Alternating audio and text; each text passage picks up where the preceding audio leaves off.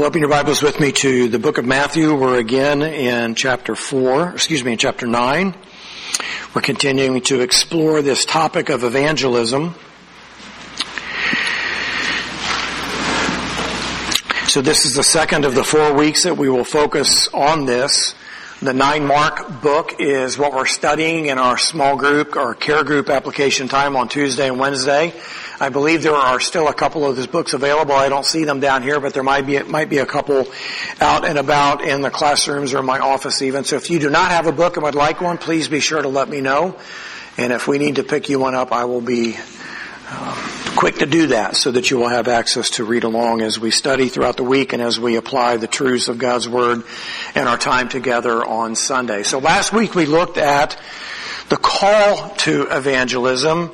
Andrew and Peter, James and John, fishermen, professionally by trade, were busy doing what they have done for countless numbers of days in their lives, fishing along the banks of the Sea of Galilee. They already possessed a saving faith in Christ, even though the Gospels don't record their specific decision of salvation. And now it is time to fulfill God's plans and purposes for them by becoming fully devoted followers of Christ. And so as Jesus encounters them as they're busy fishing, and He gives to them the call to follow, the call is to become fishers of men. It is actually a command, not a request, not an invitation. It is an expectation as a disciple to follow Him is to fish for men just like Jesus did. So to be a disciple is the other side of the coin of salvation. To be Savior, for Him to be our Savior means that He is to be our Lord. For us to call upon Him as our Savior means that we are to execute Lordship through our lives by allowing Him and His Word to define and dictate what it is we are to do in the lives that we live. You can't have one without the other. To call Jesus as your Lord means He's your Savior.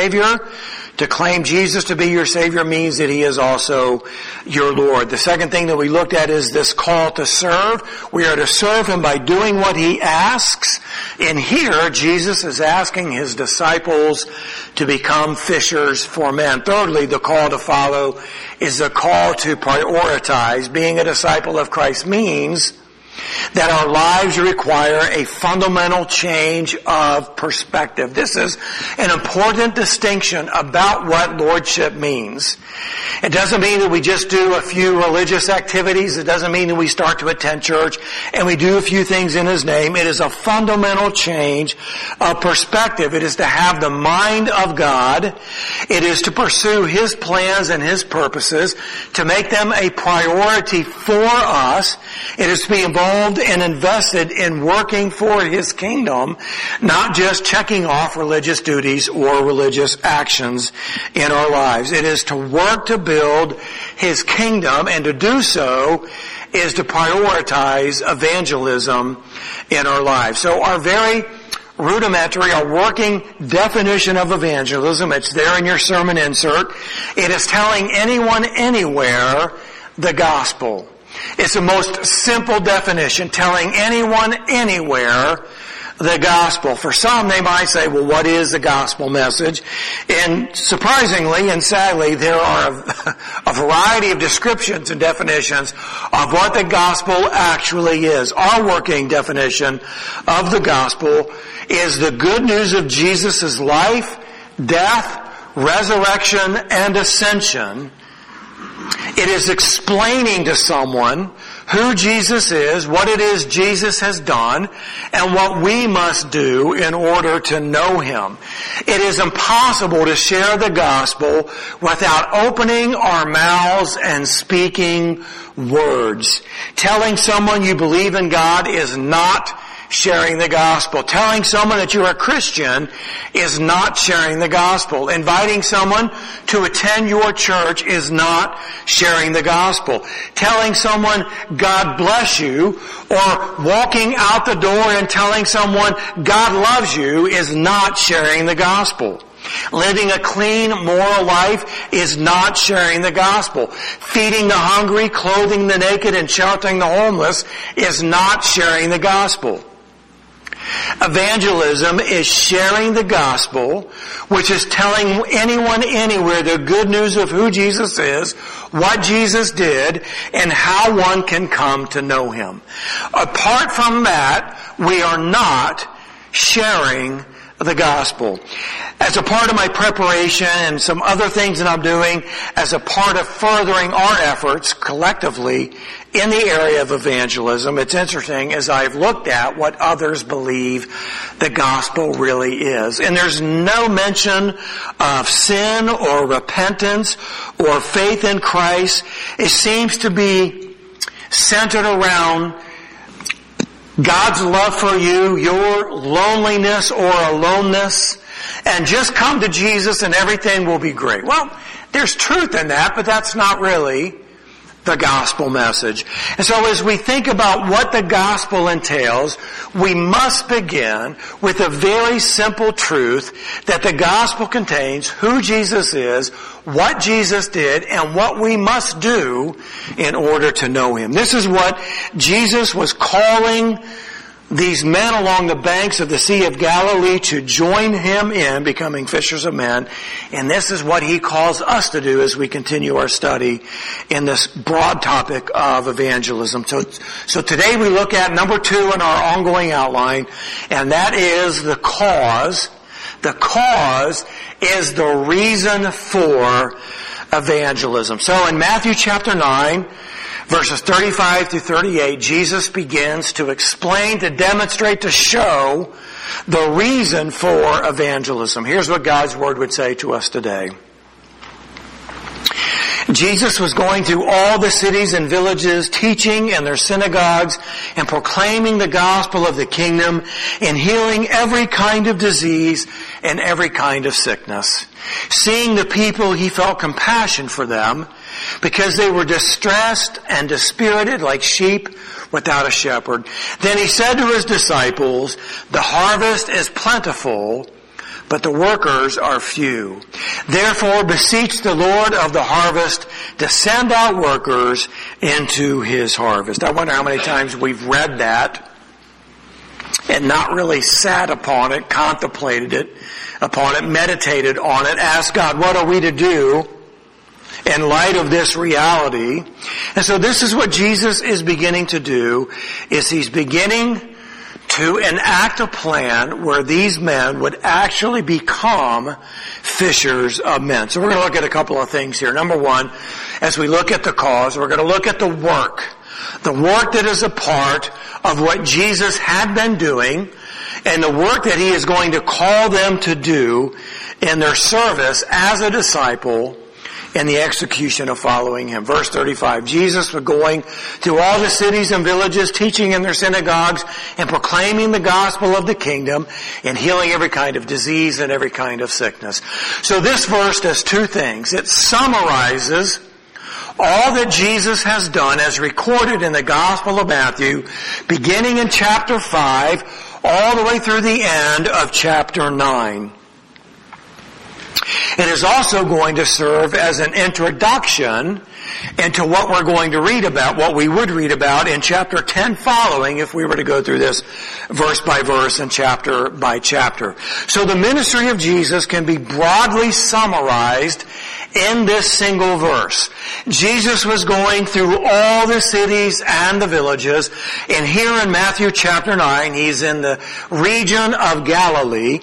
And we're told by the great historian Josephus that the region of Galilee encompassed an area of roughly 40 miles in its width and 70 miles in its length, roughly 280 square miles. The least of these villages would inhabit approximately 15 people, and that means that Jesus in the region of Galilee, as He went through all the cities and all the villages, would likely encounter a minimum of 3 million people. I did some looking around. I get focused on these things sometimes. And so 280 square miles is greater than the size of the city of Philadelphia, although it wouldn't encompass the same amount of numbers of people, but it's much, much smaller than the county of Chester that we live in. 280 square miles is the region that Jesus is going about doing the work in his ministry. So the first thing that we see in the work of Jesus is this. Jesus taught. Everywhere Jesus went, he went to the synagogues and he taught. When he was teaching, he was explaining and applying the truth of the Old Testament into the day and into the life of the individuals that he would encounter. Now again, Matthew is summarizing the work that Jesus had already done as recorded in Matthew chapters 5 through 9. And so as a part of summarizing the teaching that Jesus was busy doing in these chapters, it would include the Sermon on the Mount, which included the Beatitudes. It was an explanation of how Jesus' followers in the world are to live as salt, and they are to shine their light in the darkness of the world in which they lived. He taught how to understand God's law. He taught them the Lord's Prayer or the model prayer. He taught them about money and about worry and about judging people. He taught them about entering God's kingdom. He warned them about false prophets, and he provided to them the truth about building a strong foundation in one's life. These teachings were revolutionary, and they were like nothing the people had ever heard from the religious leaders of the day. So as Jesus went along in the region of Galilee, he taught, explaining the Old Testament and making relevant the truth of the Old Testament into the lives of the people that he encountered. The second aspect of the work that Jesus took upon himself was this: Jesus preached. It says here specifically, proclaiming the gospel of the kingdom. And so as Jesus went, he taught and he preached. He preached the kingdom of the gospel.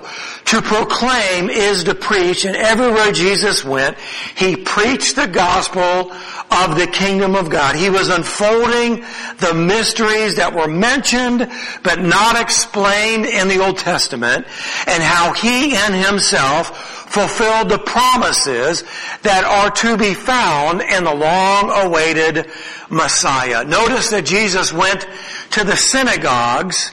He went to the Jewish people explaining and teaching how he himself would fulfill all that they were looking for in the long-awaited Messiah. Now the word gospel in the Greek is the word evangelon, and here it means good news. Jesus taught the good news. Jesus evangelized with the good news, and he was teaching about himself and the kingdom of God. This is always good news, whether the audience understands it as good news, whether they receive it as good news.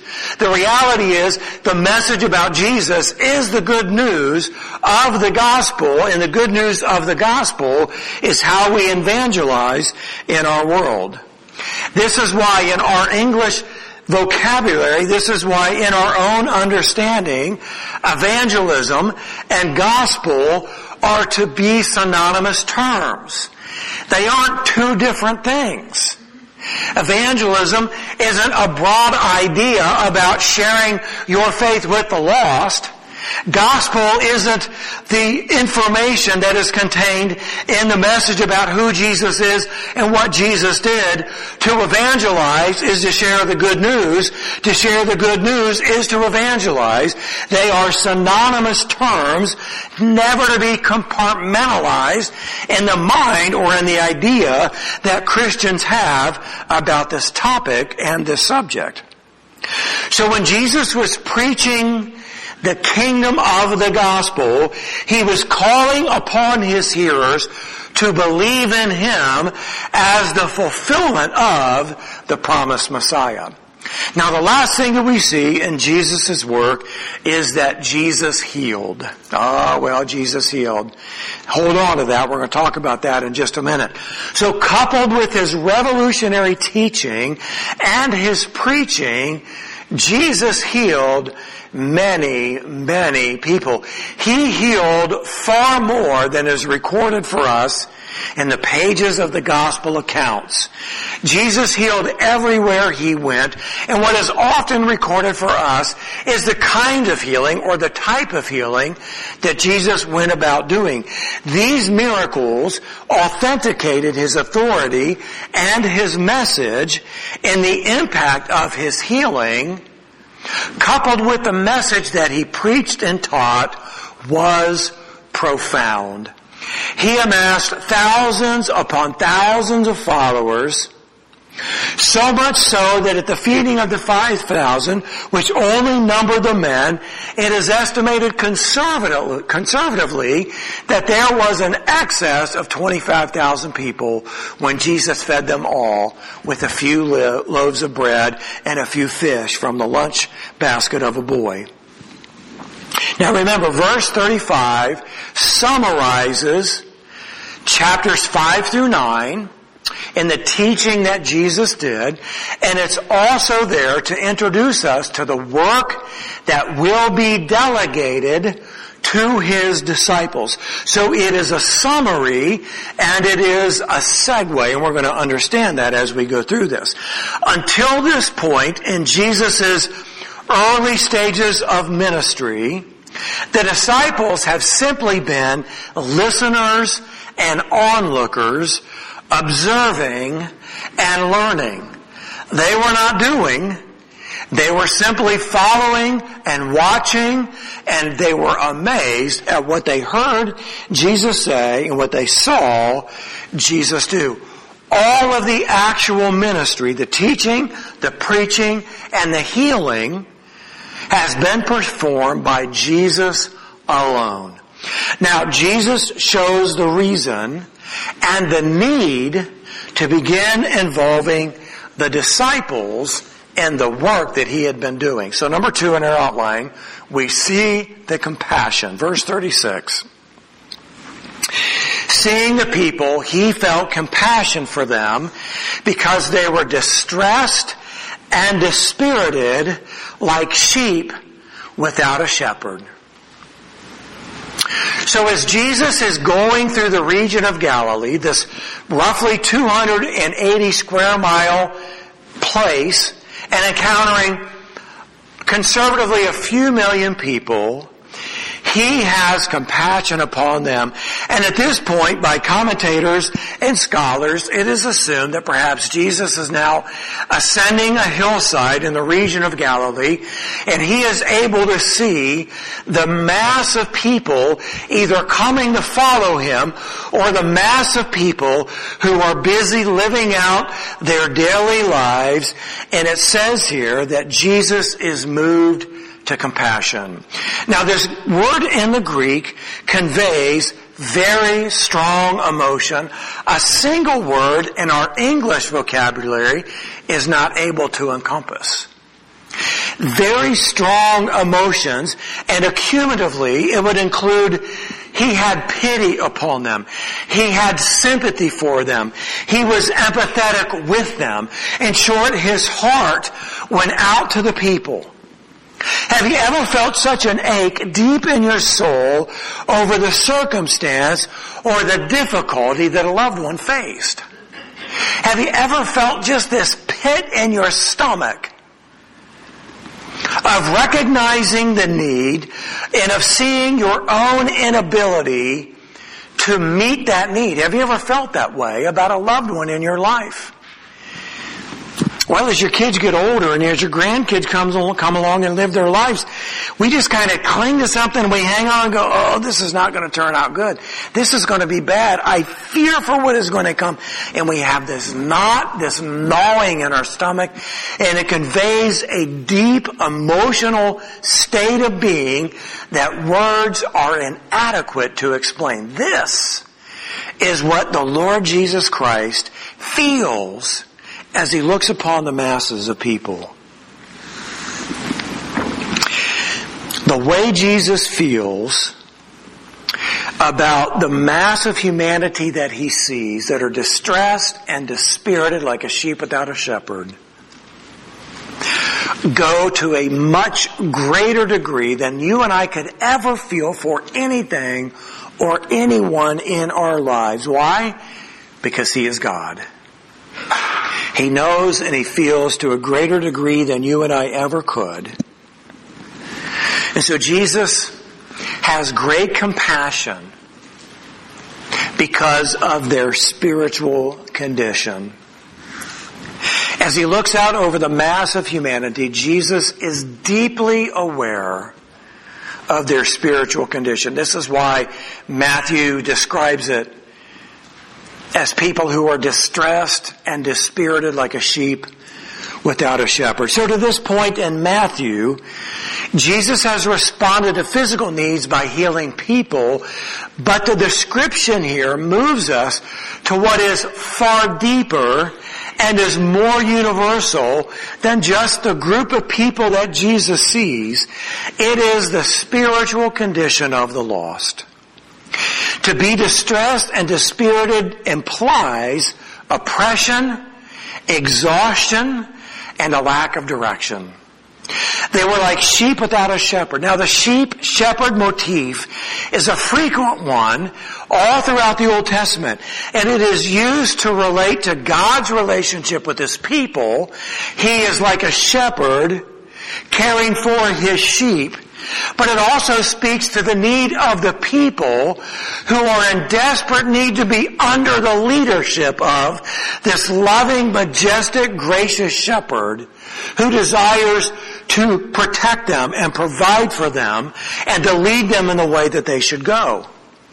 Now, we aren't sheep farmers and we don't understand what an ancient shepherd would actually go through. But sheep are completely dependent upon a shepherd for absolutely everything. Just like a newborn baby is absolutely dependent upon everything to be provided for them by their mother. Sheep cannot protect themselves. They cannot provide for themselves. They don't know where to go. They don't know what to do. They will simply follow the leadership of the shepherd, and they will trust that the shepherd will lead them in the way that they should go. This is why David uses this exact same motif in Psalm 23. He describes his own understanding with God the great shepherd. The Lord is my shepherd, and I shall not fear. He will lead me to green pastures.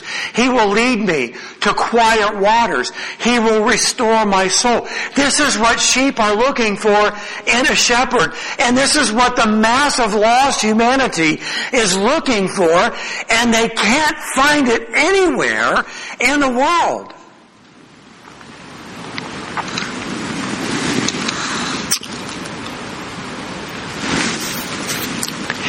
If we could see what Jesus sees in the lost spiritual condition that is prevalent in the world around us, we would be moved to tears and our hearts would ache with a sense of inability to meet this need. Somebody's got to do something to meet this need.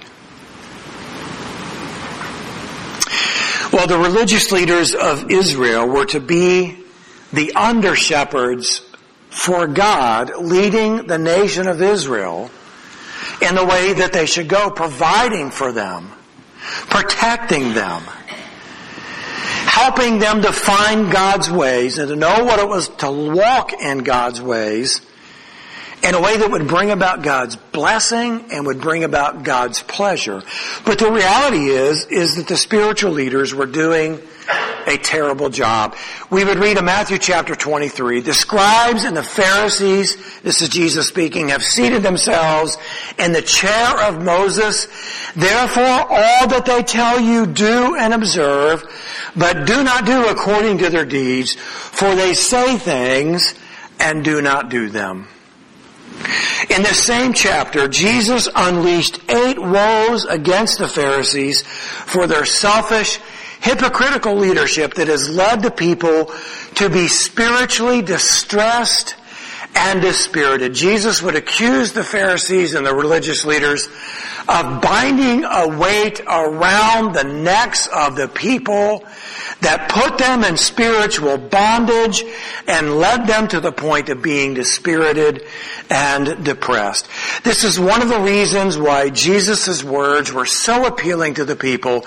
He eased the spiritual burden of spiritually distressed and dispirited people with what? With the truth of God's Word. Truth about God is always good news. Even if the people don't recognize it, even if they don't embrace it, the truth about God is always good news. Now, number 3 on our outline, as we move through this, we see the problem.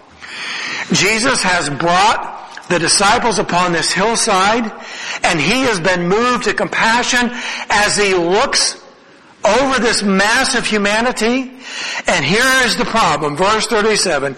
He said to his disciples, not inwardly, not internally, not as a silent prayer, but he said to his disciples, the harvest is plentiful, but the workers are few. Now, generally, in the Bible, the word harvest is used as a reference to judgment, but here it clearly references something else, something that is to be restorative upon the mass of humanity that Jesus has compassion on. As Jesus looks at this large group of spiritually distressed and dispirited people, he makes this startling statement: the harvest is plentiful. The mass of people are ready to respond to the good news. His message that he has been preaching about the kingdom of God. His explanation about what the Old Testament means and about the one that it points to. The harvest is plentiful. You know, a farmer never talks about a plentiful harvest until the crop is ready to be gathered. He thinks about the harvest. He worries about the harvest. He prays about the harvest. But he will never announce that the harvest is plentiful until it's time to go and get it. And this is exactly what Jesus is doing. He is looking at this mass of humanity and he is telling them, he's telling the disciples, the harvest is plentiful. You and I could look upon a field of grain, of wheat, of corn that is ready to be harvested, and we would go, well, I don't know, maybe it is. I think it might be. It kind of looks like it is, but a farmer always knows. And Jesus knows that the harvest is plentiful. These people, the mass of humanity that are spiritually distressed and dispirited and are living their lives like sheep without a shepherd, they are ready for the harvest. As I read about this, as I studied this, I was pinged deep into my soul. When was the last time that I looked upon a mass of humanity and said, that is a group of people who are ready for the harvest? You know what I often see? I see a group of sinful, selfish, inconsiderate people who don't care about anything that I value, don't care about anything that I hold to be dear and true. These are people who are enemies of God. These are people who hate God. These are people who are hostile towards God. These are people who might want to do me harm.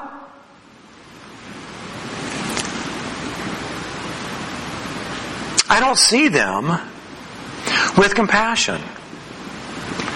I don't see them as a people who are ready for harvest. I listen to the deceitful words of the enemy, and I see a group of people who don't want the good news, who don't care about the good news, whose lives won't be changed by the good news. Is that true? Well, maybe for some. Is it true for all? Absolutely not. Do we see people in need of a Savior? Do we see people who are ready to be harvested for the kingdom of God? So Jesus highlights this reality, this this truth that the harvest is plentiful. And then he identifies the problem. The workers are few. Well, this is a massive understatement. Think about this. At this moment in time, as Jesus looks out on the mass of humanity, and just envision the region of Galilee, which encompassed maybe some 3 million people, the workers are few because Jesus is the only worker. Who are the workers that are bringing in the harvest? Is it the religious leadership? Is it the idols that the non-Jews were worshiping? Even John the Baptist, who was working for the harvest, is in jail. And so when Jesus says the workers are few, what he's saying is, I'm the only one. I'm the only worker for this harvest that is plentiful. Now I can imagine as the disciples are gathered around Jesus and as he says the harvest is plentiful and the workers are few, I can imagine them saying, yeah, that's a big problem. There's a lot of people down there. There's a lot of people out there. This is a big, big problem, Jesus. I don't know what you're going to do. Well, Jesus knows what he's going to do, right? Number 4 in our outline, the solution. Verse 38. Therefore, beseech the Lord of the harvest to send out workers into his harvest. There's the answer. The answer is to pray. The answer is to pray that the Lord of the harvest will send out workers into his harvest. That's a great spiritual response to a big spiritual problem. Now, to be clear, Jesus is not saying pray for lost people. Jesus is saying pray that God would send out people into the world to work, to be used by God to save lost people. That's what this solution actually is. It's not to pray for lost people. It's to pray that God would bring up workers to go out into the harvest field and bring it in. Is that all there is to it? I can imagine the disciples and probably some of us today. Yeah, that's a great solution. We need to pray that God's going to send people out there to harvest in the lost souls. That's a good idea. We should pray. Well, remember that verse 35 is a transitional verse that summarizes what Jesus had been teaching in chapters 5 through 9, and it's also the introduction to what Jesus is preparing his disciples for. We'll see this most specifically in verse 5, but beginning in chapter 10, Jesus begins his work of preparing and commissioning the disciples to go out into the fields and bring in the harvest. Now, when he called them, Andrew and Peter and James and John, he used the analogy, follow me and I will make you become fishers of men. And here he is saying, and without actually saying, is there's the harvest and I'm going to make you farmers who are going to bring in an abundant harvest. That's what he is saying in a sense. So the believer who prays for God to send workers out into his harvest, very good. We need to do that. We need to pray that God will send workers out into the harvest. And I'm quoting from a commentator now, and I don't remember who it was. The believer who prays for God to send workers out into his harvest, but is unwilling to go himself, is insincere and hypocritical. The Christian who genuinely prays for God to send witnesses should also be willing to be sent. It's just like us. It's just like people, it's just like the disciples, to say, yeah, there's a big, big problem, and I'm sure that it can be solved. God, who are you going to send to solve that problem? Who are you going to send to address that need? Who are you going to prepare to do that work? We never look in the mirror. We always look outward for somebody else to do what God has called us to do. So the Christian who generally prays for God to send witnesses should also be willing to be sent. Now, we're not going to go all the way through chapter 10, but I want to highlight just a couple of things here. Jesus, after saying the harvest is plentiful, but the workers are few, therefore beseech the Lord of the harvest to send out workers into the harvest. Jesus summoned his 12 disciples and gave them authority over unclean spirits to cast them out and to heal every kind of disease and every kind of sickness. And then down to the beginning of verse 5, these 12 Jesus sent out after instructing them. Do you think that's what the disciples were thinking when Jesus said, the harvest is plentiful and the workers are few? As they were saying, yeah, that's a big, big problem, do you think that they were being nominated to go out and to work the harvest? I don't think they were for a minute. Jesus made the disciples aware of this plentiful harvest, told them to pray that God would send out workers to gather the harvest, and then said, go out into the field and gather the harvest. The result of their saying yes to Christ, the result of their following his command to follow him and become fishers of men, has found its true purpose, and that is being sent out. God doesn't save us to sit on the sideline, to throw up a prayer asking God to help as we watch spiritually distressed people live out their lives. He wants us to go as he has prepared us and to be a part of this harvest. One may say, well, if Jesus gave me authority over unclean spirits and the gift of healing, hey, I would go out. You couldn't stop me. I would go everywhere and tell everyone the good news of Jesus Christ if he would have equipped me this way. Well, he isn't going to do that. Let me just burst your bubble right now. He's not going to do that. He doesn't need to do that because the message has been authenticated. He has demonstrated that he is who he says he is through virtue of his resurrection and ascension. And so this doesn't need to be entrusted to us, this gift of healing, in order to embolden us to go out and share the good news of the message of the kingdom. But as Jesus told these 12 this is what he was going to do for them, he still warned them of the hardship they would endure in spite of this miraculous gifting that we think would empower us to go anywhere and to tell everyone. Here's what he tells them in Matthew 10:16-18, just a couple of verses away. In the same paragraph, behold, I send you out as sheep in the midst of wolves. So be shrewd as serpents and innocent as doves. Be aware of men. For they will hand you over to the courts and scourge you in the synagogues.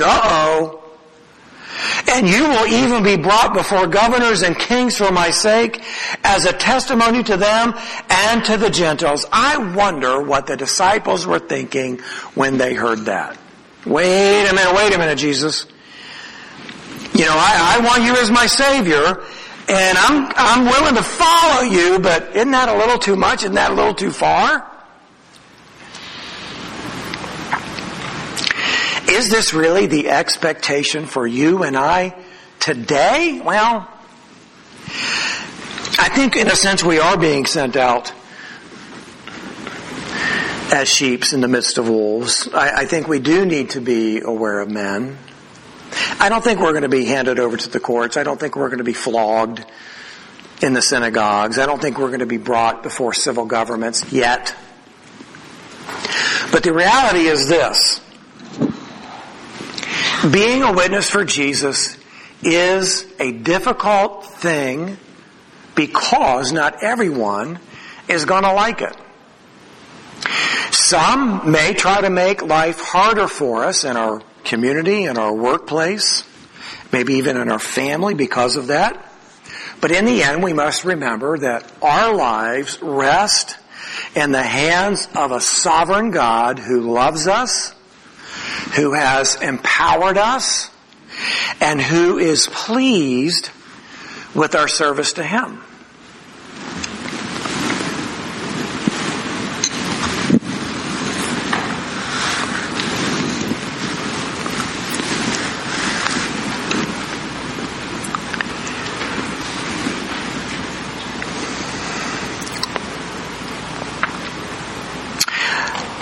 I wonder how differently we might feel about the mass of humanity and their spiritually distressed and depressed spirit. If we could go back to the moment when we recognized that all that we lacked and all that we desired could be instantly met in a relationship with God through Jesus Christ. In that moment of brokenness, where nothing could prevent us from saying yes to Christ, I wonder how differently we would look at the mass of humanity if that was at the front of our minds before we left our house, as we walked into a Walmart, as we entered the doors of our workplace, as we encountered a stranger in the community. If we were to look at them before we opened our mouths and before they said or did a thing, and we were reminded, this is potentially somebody who is ready for harvest, who is spiritually distressed and dispirited, like a sheep without a shepherd. And I possess within me the good news of the gospel of God's kingdom. And then prayed, God, give me boldness to speak the truth in love and to trust you with the results. Somebody somewhere did that for you. It may have been a mother, it may have been a father as a child, and that's great. That's safe and easy. But the reality is this: the harvest is plentiful and the workers are few. And rather than projecting our prayer for God to send workers out into the harvest, outwardly, we should say them in a mirror, God, send me. Send me to do what you've called me to do as a disciple of Christ, one saved by grace through faith, forever changed by your mercy. Would you pray with me, please?